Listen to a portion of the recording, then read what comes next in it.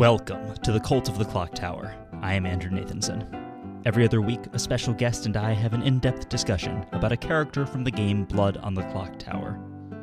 Today's character is the Apprentice, a traveler from the Bad Moon Rising edition, whose ability reads, on your first night you gain a townsfolk ability, if good, or a minion ability, if evil.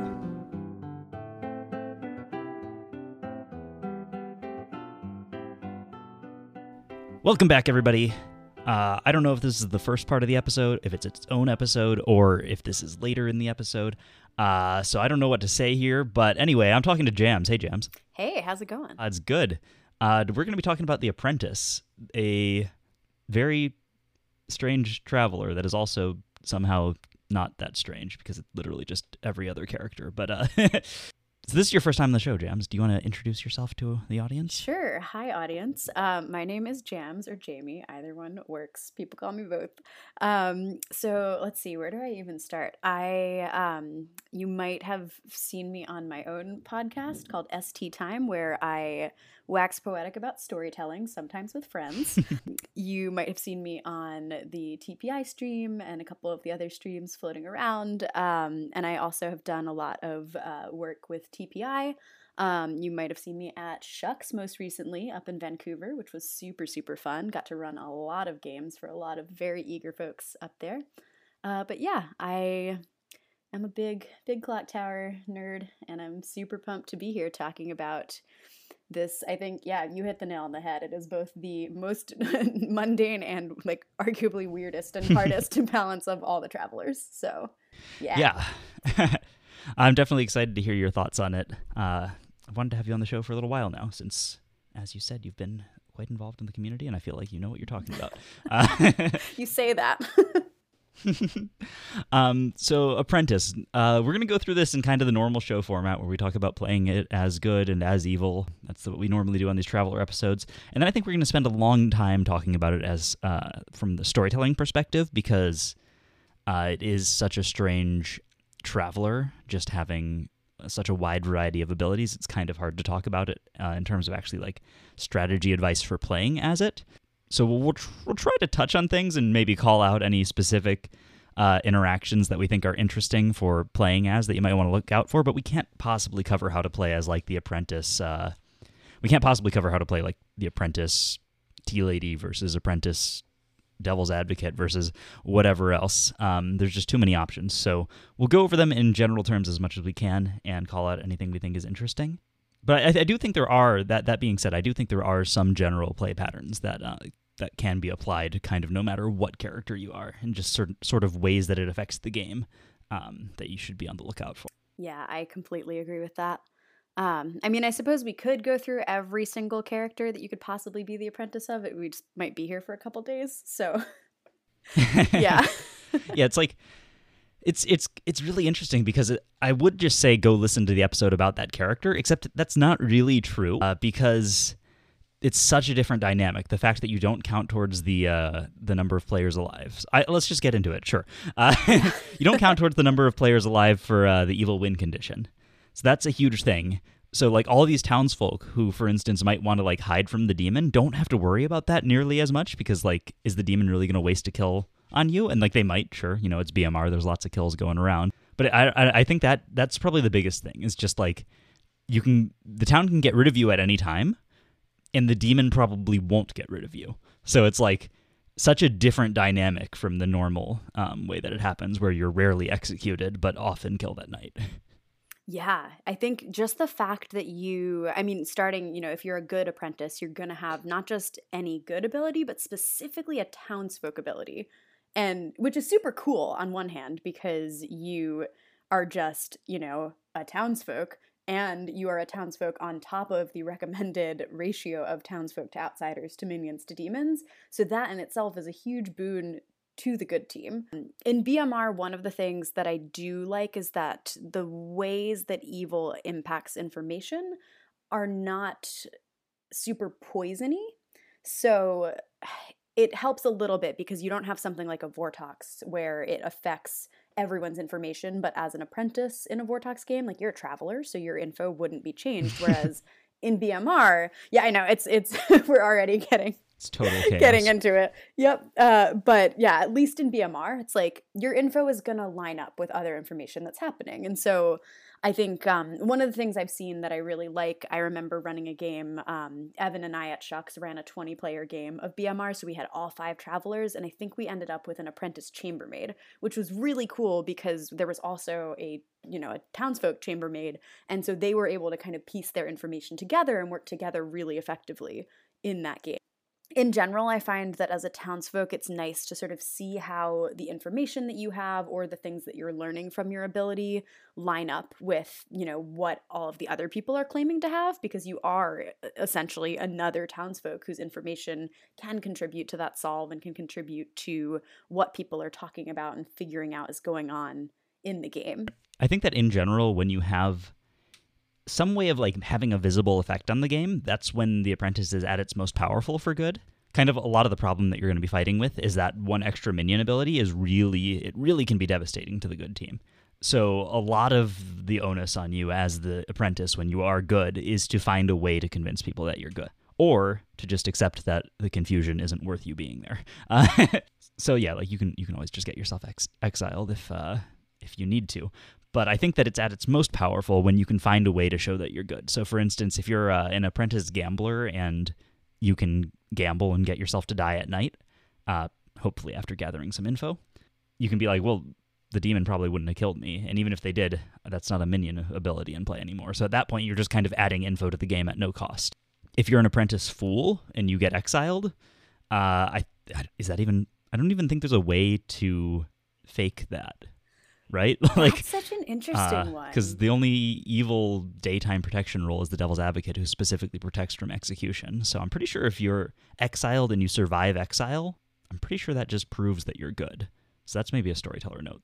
Be careful. Yeah, that's one of those ones where BMR in general has a lot of abilities that are very funky with travelers. I actually just had somebody out of nowhere send me a DM the other day, and they were like, hey, what happens when there's a traveler sitting next to a tea lady? And I was like, oh boy. Yeah. We might want to just kind of abandon the format of the show, actually, now that I think about it, where we talk about these in sections, because like I'm going to keep wanting to say things about storytelling. Yep. So let's just embrace it. Cool. Yeah, there's lots of things to be careful of like that. As the storyteller, keep in mind, you can choose where they sit. I think. I don't actually know if that's spelled out in the rule books, but that's how I play it. So I would be careful not to seat them next to someone claiming tea lady, but like do it in a way that's not obvious that, you're doing that. So yeah, I definitely so think people don't read into it. When I definitely think that when somebody is coming in, after the setup has happened, let's say they're joining mid-day 1 or at any point after that, it's a lot easier to just be like, oh, why don't you sit between those two people so that I don't have any problems? If they start the game there, so this is a weird thing about the game, is that there's a lot of things that, like you said, though, there's a lot of things that interact strangely with travelers in BMR, but also in other scripts.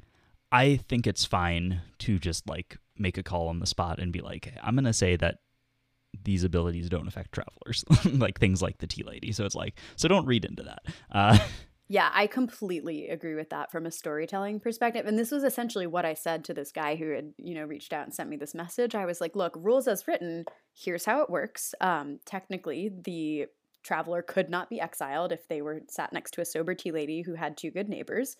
That said, like, if the traveler wants or needs to leave, like, they should be allowed to leave, even if it's mechanically, like, that does complicate things. And when you leave, I think leaving is different from leaving dying, is different from dying. Yeah, well, so it's super. It is, right? Because like you don't have a vote token after you leave. Because right? you just so you can literally leave. But if you are like, oh, yeah, let so me I think get you can leave exiled rules in as order written. to leave. Yes, that's true. Rules as written, you can leave, but you will not be killed. And I was looking this up. I was curious, so I literally went into the Traveler Almanac to be like, what does it actually say? And the rule book, or this is the rule book, there we go, not the Traveler Almanac, but they're both good resources.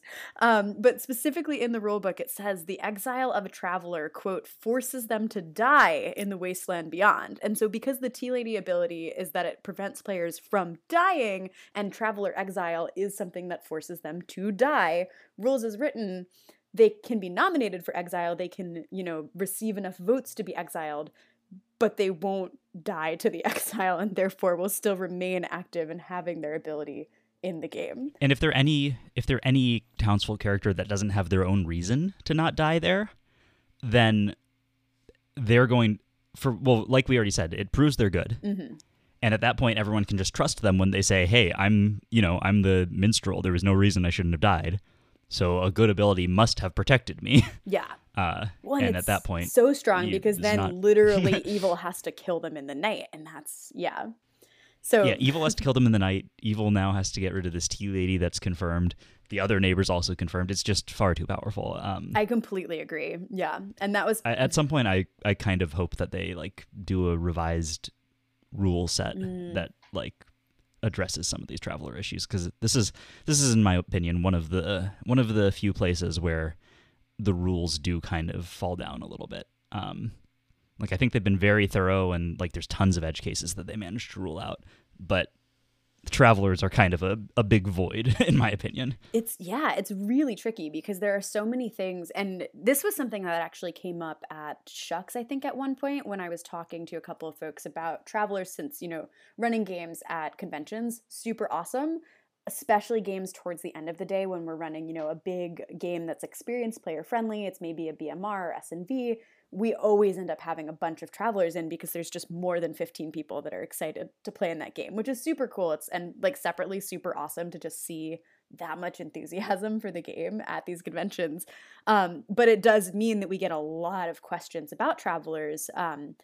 And it's really interesting because we often, people read the script, especially somebody who's played a bunch of TB and they're here, this is maybe like their first or second BMR or S&V, and they're looking and they're like, what is a traveler? How does it interact with things? And something that I want to say Evan said this, but whoever it was, they basically were like, when Steve was creating the game, he thought it was really important to not be constantly referencing travelers, especially on the scripts, so that when you're reading through the script as a new player, you can process the characters that are on the script. You can process the different abilities and the different sort of basics of how the game works. But travelers are kind of a next step beyond that. And so it's helpful, especially for new players, to not have to worry about how travelers interact with the rest of the game, from the get-go, which I completely support. And I've even seen that because I want to say Dreamer on SNV is one of the only characters that on the script in the character description specifically uses the word traveler, because the Dreamer can't pick travelers. So like I totally get where it comes from. And one consequence of that. Also? Oh, it might. Minstrel also excludes travelers explicitly, I think. But yeah, they kind of only call it out in like the most necessary situations. And yeah, as I think you were just going to say, that new players will get confused by this all the time. They're like, what is this? I've never heard this word in this game before. Exactly, yeah. And it's one of those interesting things where in that sense, I think they absolutely have made the correct decision to not reference travelers. And when you get to the part where you have experienced players playing in games with travelers, there are lots and lots of questions, and it's really important as a storyteller to know how you're going to handle those things. And I think more than anything, just to be able to defend your decisions and be consistent. Like, we're all human. Storytelling this game is a very in-depth and complex activity. It's really fun. It's also a lot of work and a lot of different things that you're balancing. And so my sort of take on it, at least, is that as long as you know how you're going to rule something, can justify why you're ruling it that way, can acknowledge that maybe you don't know the correct ruling or you're not sure how that traveler might interact with the situation that someone's asking about, as long as your players know and understand how you're treating that situation, that to me is the thing that's more important. Like if you have a tea lady in the game and they're sitting next to a traveler and you decide that actually travelers, like if there are tea ladies, like they're just going to ignore travelers. Exile of travelers will have no impact on tea. Like as long as your players know that that's what you're doing,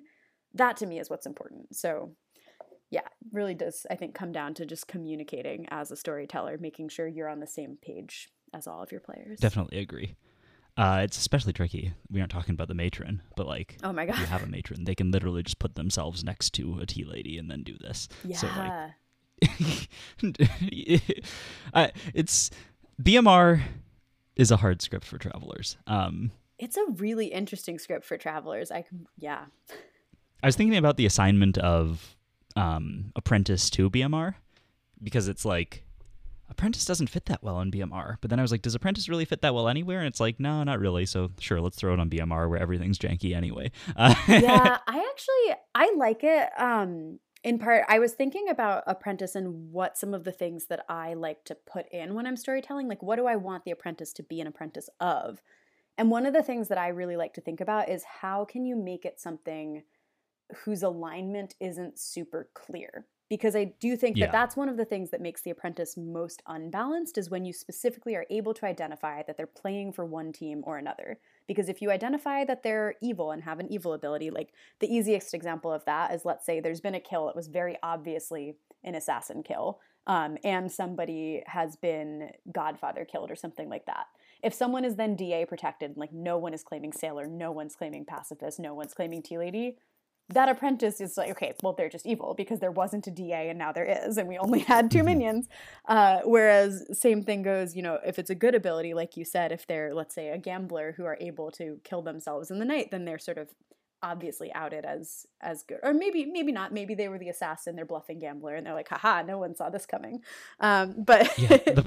It's just as that specifically. The problem with that is like, there's not very much value in an assassin bluffing gambler. yeah. I don't know, maybe if they've been in the game a while and then they eventually take themselves out and sell that gambler info. But it's like, Yeah. unlike other minion, I feel like minions can actually pull that off in a much better way than the apprentice can. Yeah. But yeah, it is really one of those interesting ones where I think there are some things that I can see, like Apprentice Pacifist, I think is a nice one because you can proc it on somebody who looks super suspicious and then sow a lot of chaos around like, well, was it really an Apprentice Pacifist or are they the DA? And I think situations like that where you can create worlds for both teams to build, where there are worlds where they're good and their good townsfolk ability is helping the town, and worlds where they're potentially evil and they have an evil ability that's hurting the town, I really like that as a way to balance the apprentice.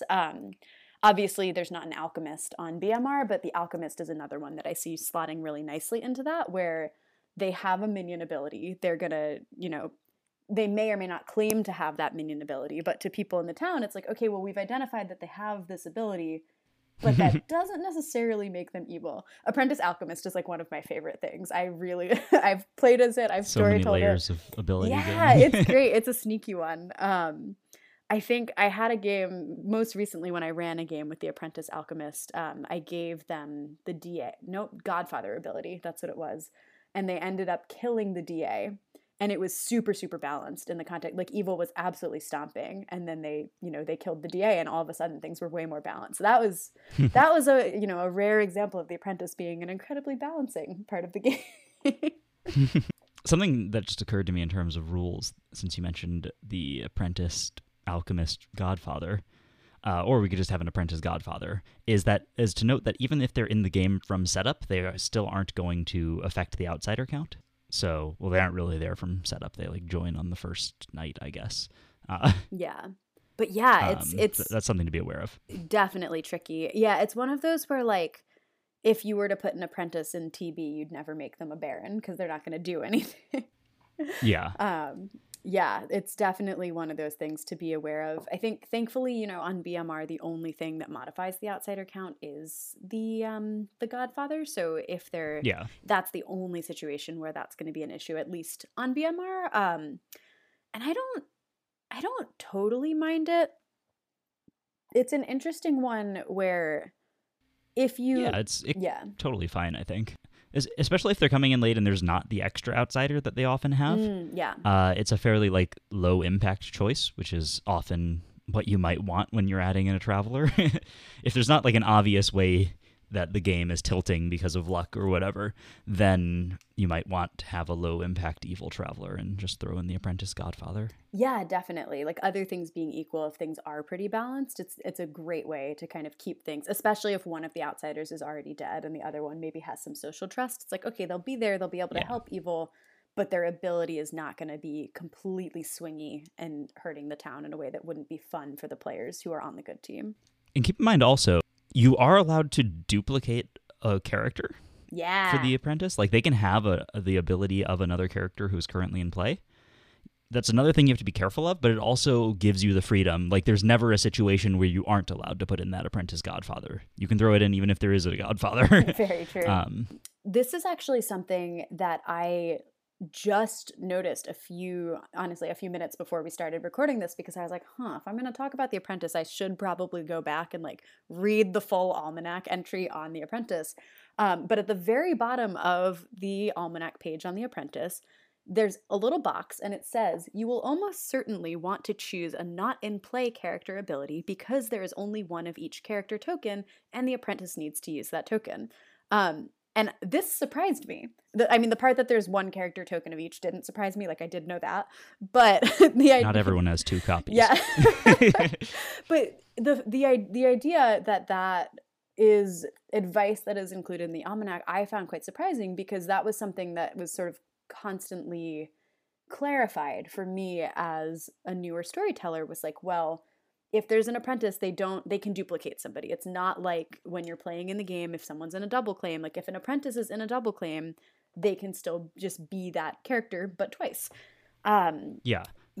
And I think it works better. I personally think that entry in the almanac is not the best. I think it works better if it's okay and not uncommon for them to duplicate. Yeah. It was an interesting one because I was thinking about it, and I really feel like online play is a huge part of why that has become as common as it has. Because when you're playing online, you can kind of add in an extra, it's very easy to duplicate a token and visually have that as part of your storytelling setup. Yeah. The other thing is, like, if they come into the game late, let's say they come into the game late, they don't know anything that's been happening. They don't have the benefit, like, say, if you make them evil, they don't have the benefit of choosing a bluff that no one else is claiming, or they don't have the thing where they get into a double claim from early on. It's, if they accidentally just come in and say they've been given the ability of a player who's, like, confirmed and dead, that's not going to be a good time for them. And it's going to be a very natural question for people to ask them. Pretty much the first thing they're going to say is, okay, you're the apprentice, what ability do you have?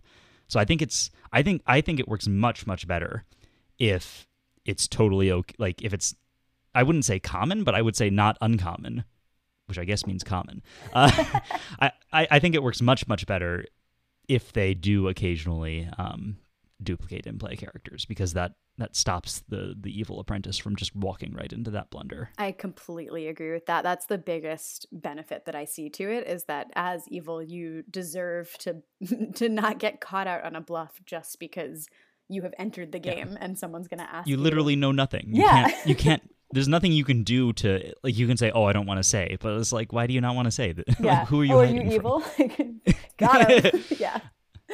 So I think it just allows for more interesting and more, like, friendly to the traveler play styles, if that's a thing that can happen. I think the almanac advice is there because when they were writing that, they were really thinking about what tokens you'll have available. And naturally, they're expecting, like, for a new storyteller, referencing text on the tokens is important, and you only have one copy of each reminder token. So, you don't always have to make them an in-play character. You probably shouldn't most of the time. But I don't think it's that hard to keep track of one. If you're such a new storyteller that you would have trouble without having the extra tokens there, then be cautious about it. But I think that a lot of storytellers are going to be at the point where when they're running an apprentice, they'll be fine just, like, knowing that it's that it can be a duplicate, and they'll keep track of things in their head, or just, borrow some other reminder tokens from a character that's not in play, so they're not going to get those confused. Yeah. And I think, at the end of the day, it's the same thing as if you're running a game of S&B and the philosopher picks something that's already in play. That is another situation where you aren't going to have the tokens to properly mark that out on the Grim. It happens. Part of the game, and that's okay. That's true, but I feel like that's part of why the drunkenness from the philosopher exists, is to make it so that it's like, oh, you don't have to place the reminders for that other character because their choices didn't matter. Very true. Yeah. But yeah, no, I totally agree. And you can still run into situations where their choices turned out they do matter because of various things that can happen. Barista, for instance. Travelers ruin everything. Oh, gosh. Except they don't. They're fun. Yeah, they're great, and we love them, and it's a nice way to include people in the game. Yeah, it's there's just so much, I think, specifically with The Apprentice because yeah, I the balance aspect of it. I know we talked about this before we started recording, but it merits being said on air that, I was looking at the list of every single traveler in the game, and I truly cannot think of a traveler that is more unbalanced fundamentally than than The Apprentice. And not even in a bad way, just in a, if you think about the way that the game came about and you have these predetermined ratios of townsfolk to outsiders to minions to demons for every single player count from, a 7-player game up through a 15-player game. When you add an apprentice, you are literally just adding 1 to the townsfolk count or 1 to the minion count. And when that is a ratio that's been so carefully curated and balanced and play tested to make sure that it is as fun and fair for both teams as possible, and then you're taking that and you're like, oh, well, I'm just going to add another person. That's completely changing the game and completely changing, what evil has to go up against or what good has to deal with, for the good team when it's a minion as that extra traveler. So yeah, it's a really, there's so much that goes into that. Do we have any more things we can say about strategy as good or evil? Yeah, actually. So evil specifically. Evil's an interesting one, especially if we're going to talk about it in the context of BMR, because I see sort of two ways to approach being an evil apprentice, which one is, the practical standpoint for those of you that are like really playing to win and really, really doing the logical thing. You can go talk to your demon, find out who's on your team, use your powers for the benefit of your evil team. That is a completely reasonable way to play. If you are the apprentice DA, you may want to know who to protect in order to save your team. If you're the apprentice assassin, you may want to know who the minions are so you don't accidentally assassinate them. And then there is the chaotic way to play, which is also completely valid. One of the things I love most about this game in general is that people truly are empowered to play how they like. There is no one right way to play. You can play very practically, you can play very chaotically, and as long as you are not, causing harm to anyone else that you're playing with, like go forth, do whatever you want. But yeah, the chaos play, and I think in BMR, let's say you have the DA ability, that can be super fun. If you just randomly DA somebody who is not expecting to not die and they are then super confused about why they have lived, especially, if a minion has like cold called a pacifist bluff and then some random good player just lives, that minion might look pretty good. Whereas if you're the apprentice godfather and you accidentally take out the the mastermind, the evil players might not be super enthusiastic about that. So there is that downside to the chaos play. So I think, as long as you're still focusing on the fact that like it is a game, we are all here for fun, and you're not, it can be tricky because there are certainly ways where, that can make things a little bit tough. But I'm also, I'm thinking about right now, thinking about a game where, the regular assassin, not an apprentice, accidentally killed the leech host because he hadn't managed to talk to the demon. So like it happens even when the evil team already knows each other. It's not the worst thing in the world. And again, it's a game. You just re-rack, you just play another game and it's fine. But I think what it comes down to is, especially as both evil and good, but I think especially as evil, like you are a traveler. You're also still a teammate. You're still playing for the team that you're on, even if you are going to leave before the game ends, even if you've gotten there a couple days in. You're still part of that team. It's still good to play for your team and not just show up and play for yourself. But I'd like to believe that everyone enters the game with that mentality. So, like we said, it's hard to comment on the strategy for a good player other than just like try to prove yourself or try to use your info. The slight way I would modify how I act is just like if I am a chambermaid or something, I'd try to direct the way the game goes a little bit more, just because like you're less likely to get killed for that. So it's like I would feel free to, and by direct the game I don't mean like bossing people around. I mean like putting my info out there so that it can inform people's decisions on who to execute, basically.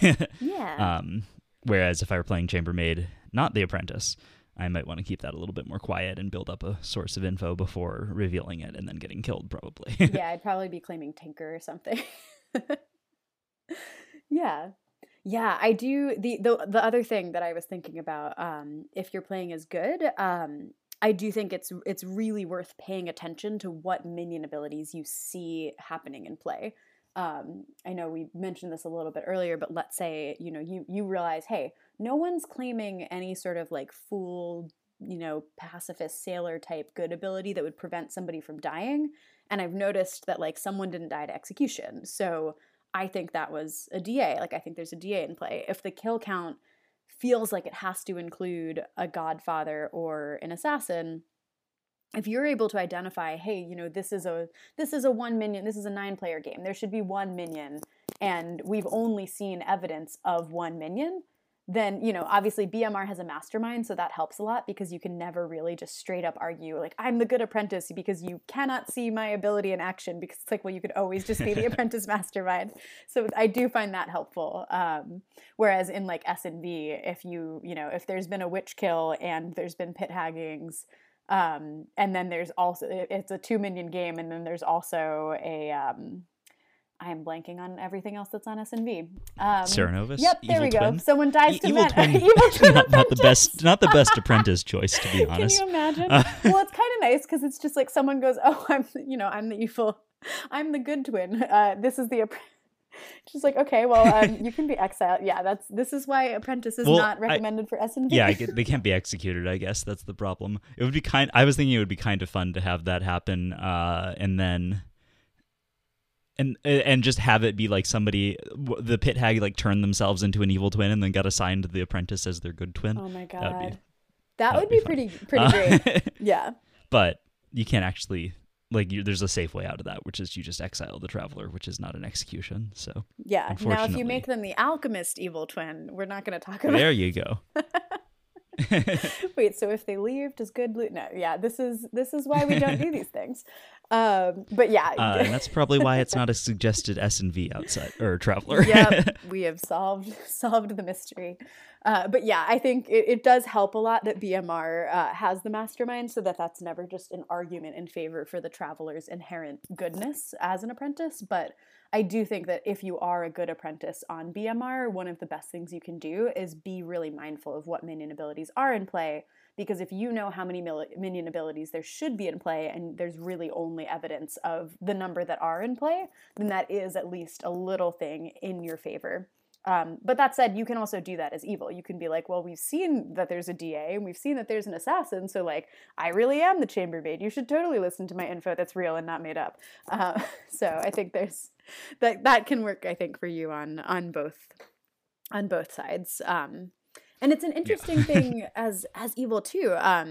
Whether you choose to really hide your ability or make it really really visible, really just you want the town to know. I think I've seen some really effective apprentices who came in and just DA protected somebody or just immediately assassinated someone, and then they were like, okay, bye, like I'm leaving now, have fun. And it can be fun to do that, especially if the good team already sort of knows, like let's say you come in on day 3 and good is like, we know there's a DA and we know that there's we think we have a reason to believe there's a mastermind for some reason. Maybe the gambler gambled someone as the mastermind and lived, which I have done once. It was amazing. But but yeah, if there's some proof and then you come in and all of a sudden there's a Godfather kill, people are going to be like, wonder what team you're playing for. But yeah, it's not the worst thing in the world. So from a storytelling perspective, you can also keep in mind that you have options of other travelers to put in. As we've been alluding to, the apprentice often has a pretty big effect in the game, and it's hard to avoid them. So if you look at the game state and you're like, I can't really tell which team is winning, you're probably going to want to put in a good character, a good traveler, in a relatively balanced state, I think. And putting in a good apprentice probably isn't the way to go, because that's just extra townsfolk ability is very strong. So I would say the more balanced the game state is, the harder it is to choose to put in an apprentice in. And I would lean towards the other travelers, which are a little bit more low impact, or at least have ways to use them that are lower impact. Yeah, I don't know. Do you agree with that? Or yeah, I completely agree with that. I think the apprentice is again, I stand by what I said before. I think it is the most unbalanced traveler in the entire game. And so it's really, really valuable to consider, how balanced that game is when you're thinking about putting that traveler in. Yeah, so something you were talking about before we started recording, which I think this is probably a good time to bring it up since we're kind of wrapping up the Bad Moon Rising discussion, is just having an apprentice as a traveler for custom scripts. Yeah. Because a lot of the times people don't think about which travelers they want with their custom scripts. So you have a custom script that you're playing and you don't know what travelers are good for it. A lot of the time people go to the apprentice. And do you want to explain why that's a bad idea? Yep.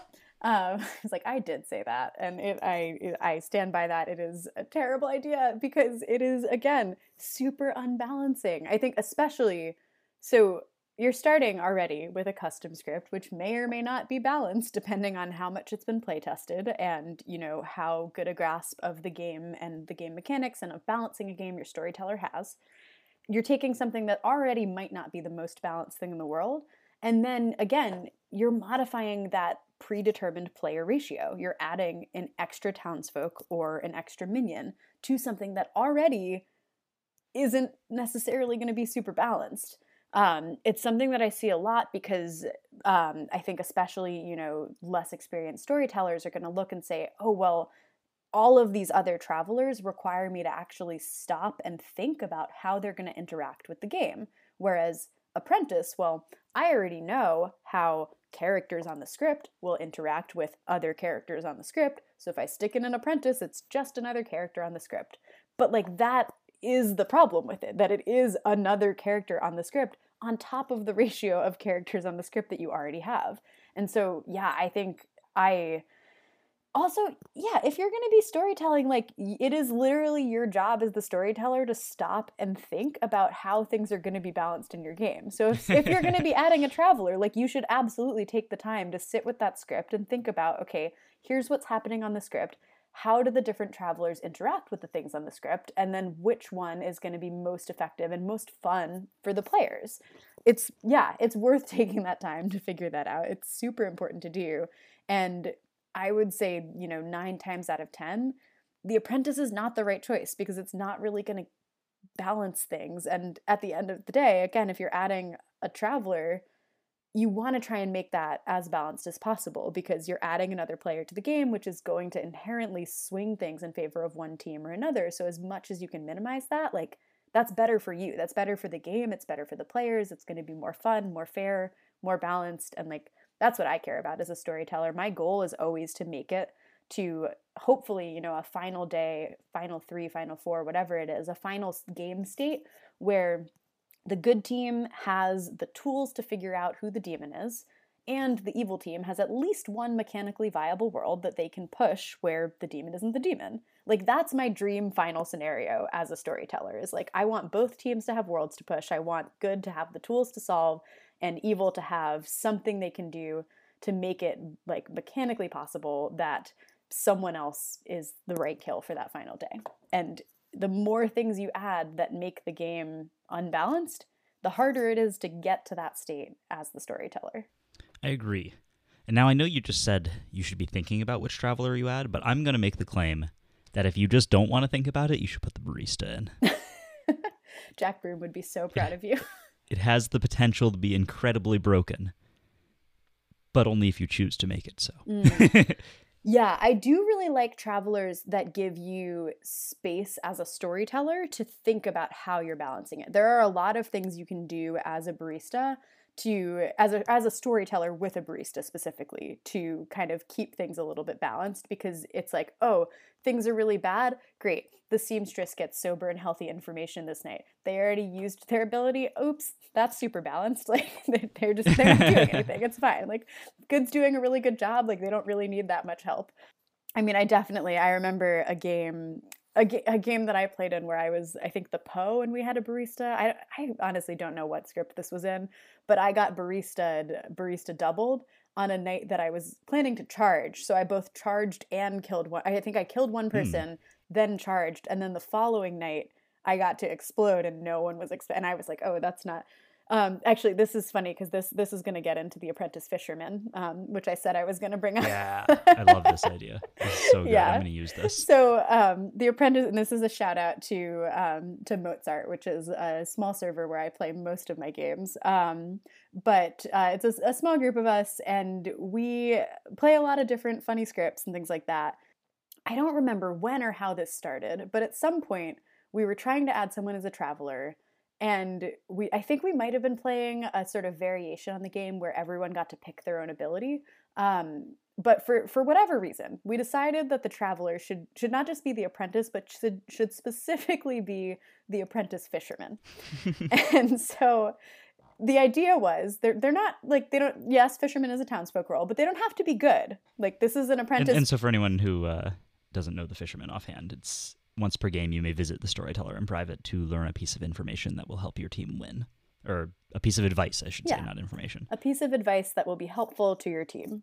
And so the joy of the apprentice fisherman is that this is not necessarily a good townsfolk fisherman playing for the good team. It is simply a fisherman of indeterminate alignment. Some evil fishermen out there. There might be a good fisherman. And so what I love about it is that it does actually retain a lot of sort of the original, like, what a traveler is, where everyone knows who you are and what your ability is. And the thing that they don't know is your alignment. And so in the case of the apprentice fisherman, everyone knows that you have the fisherman ability. They just don't know if you're getting advice for good or for evil. But yeah, so in that particular game where I got barista doubled as the Poe, we realized, like, when the storyteller woke me up to kill last night, that following night, he was like, oh no, one of the players that's alive right now is the apprentice fisherman. Like, if you Poe explode right now, the game will be over because it's just going to be you and one other player. And me being a sucker for a good final day, even though I knew that, like, if we went to a final day, my team would absolutely lose, I was like, I feel kind of bad. I feel like the barista ability sort of swung things in a way that wasn't fair for my team. And also, I thought it'd be really funny to kill my friend Alex, who was the apprentice fisherman, because he hadn't gotten his advice yet. So instead of killing the 3 townsfolk and, like, ending the game, I killed 2 townsfolk and the apprentice fisherman, who was good and hadn't used his ability. And then we had a final 3, which we absolutely lost. Like, I got killed. I was the Poe. We lost, but it was so worth it.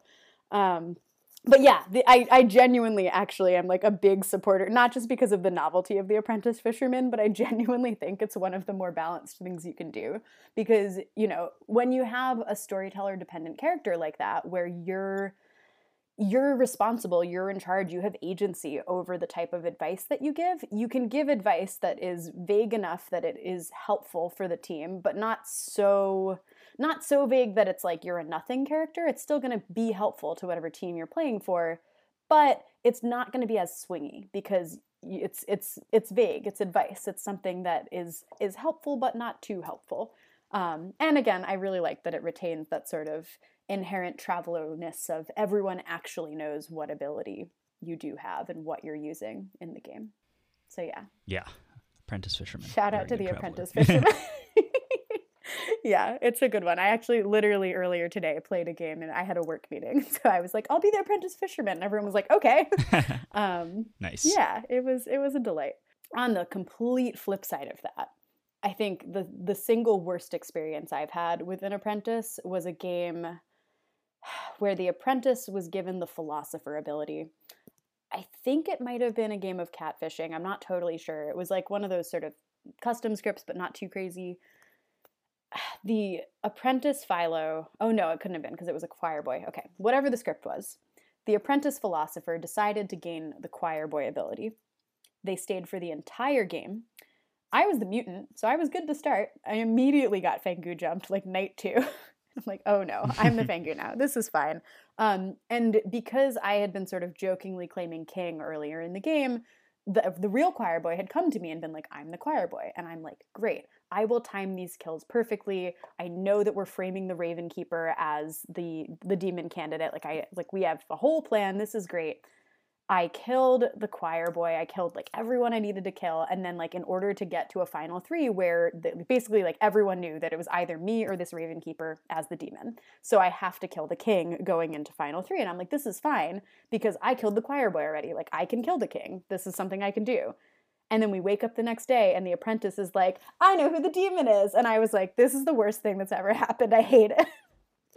Yeah, it was just, and it goes back to not just like thinking about what ability someone is going to have, but also what worlds teams are going to be able to build and how long that player is going to stay in the game. I think those are all super, super important things to consider. Yeah, because that's the case where you don't want to. It would hurt the demons so much to waste a kill on this apprentice philosopher choir boy. Yeah. But it hurts them even more not to. So that's just like a huge, huge swing in the game right there. Well, and I think especially too because it was like, if I killed the apprentice that night, then town had 2 kills left. And so it's like they kill the other demon candidate, they kill me, they win no matter what. So it just completely locked the evil team into a situation where like so I either kill them and I die because I'm executed, or I kill them, they learn I'm the demon, and then I die because I'm executed. Like there was no scenario in which, and it was one of those where I was just kind of sitting there being like, there were so many other decisions that could have been made that would have made this a more balanced game. And it's always one of those things that like, and I think like strangely enough, I actually think the evil team won that game, but it was one of those that really didn't feel like I won because I was like, I feel like I won when I'm playing a game and like things felt fair and things felt like both teams actually had a chance. And especially I think with The Apprentice, that's one of the most important things as a storyteller, again, is to just think about how is this ability that I'm adding to the game on top of all the other abilities that are there going to impact the information that teams have and the worlds that they're able to build? I think the biggest takeaway is just be careful how you use it. Think long and hard about what character you're making it. Yeah, and when in doubt, make it efficient. It can be a really fun character, but you have to be careful with it. Yeah. It shouldn't be the default choice. Definitely. Yeah. I would really encourage storytellers to think carefully about it. And if you're going to put it into a non-BMR script, like really consider what ability you want it to have, why that's the right choice for that script, and whether there are other traveler abilities that will be more balanced in that same situation. Like the last thing I want is for people to, think about the apprentice as the default traveler when you don't know what else to put, because it is a really volatile traveler in terms of the balance of the game. It can be really fun. It can be really nice if there's somebody who wants to, like, I think especially in situations if you have, 16 players where you have to have one traveler and everyone is really excited to play the game.